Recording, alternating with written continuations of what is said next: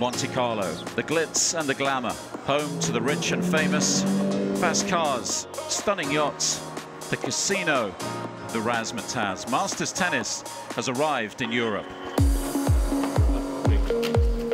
Oh, what a fantastic start to the clay season in Monte-Carlo.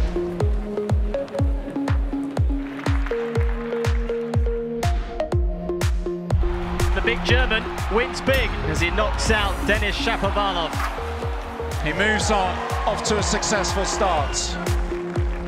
It's a super win for Guido Pella. He sends the number 7 seed packing. The fans continue to pour in. That did not come easy for the world number 1. Marco Cecchinato pulls a rabbit from the hat.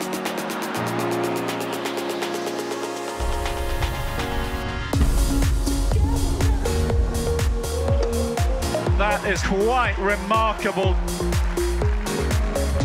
It's victory for Sasha Zverev.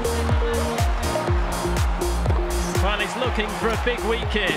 Dominic Thiem will be very relieved. Never in doubt.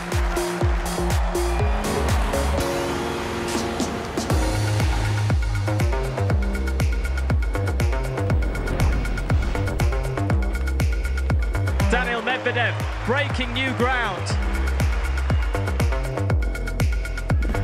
That is quite incredible. One of the biggest contenders is out. Fantastic Fabio into the last 8. That'll do it. It's job done. It's time to find out who will roll the dice and ride their luck on quarter-final Friday.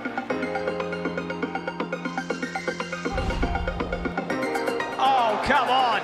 Rock and roll, Dusan Lajovic as semi-finalists in Monte-Carlo. Vicious, that's just nasty.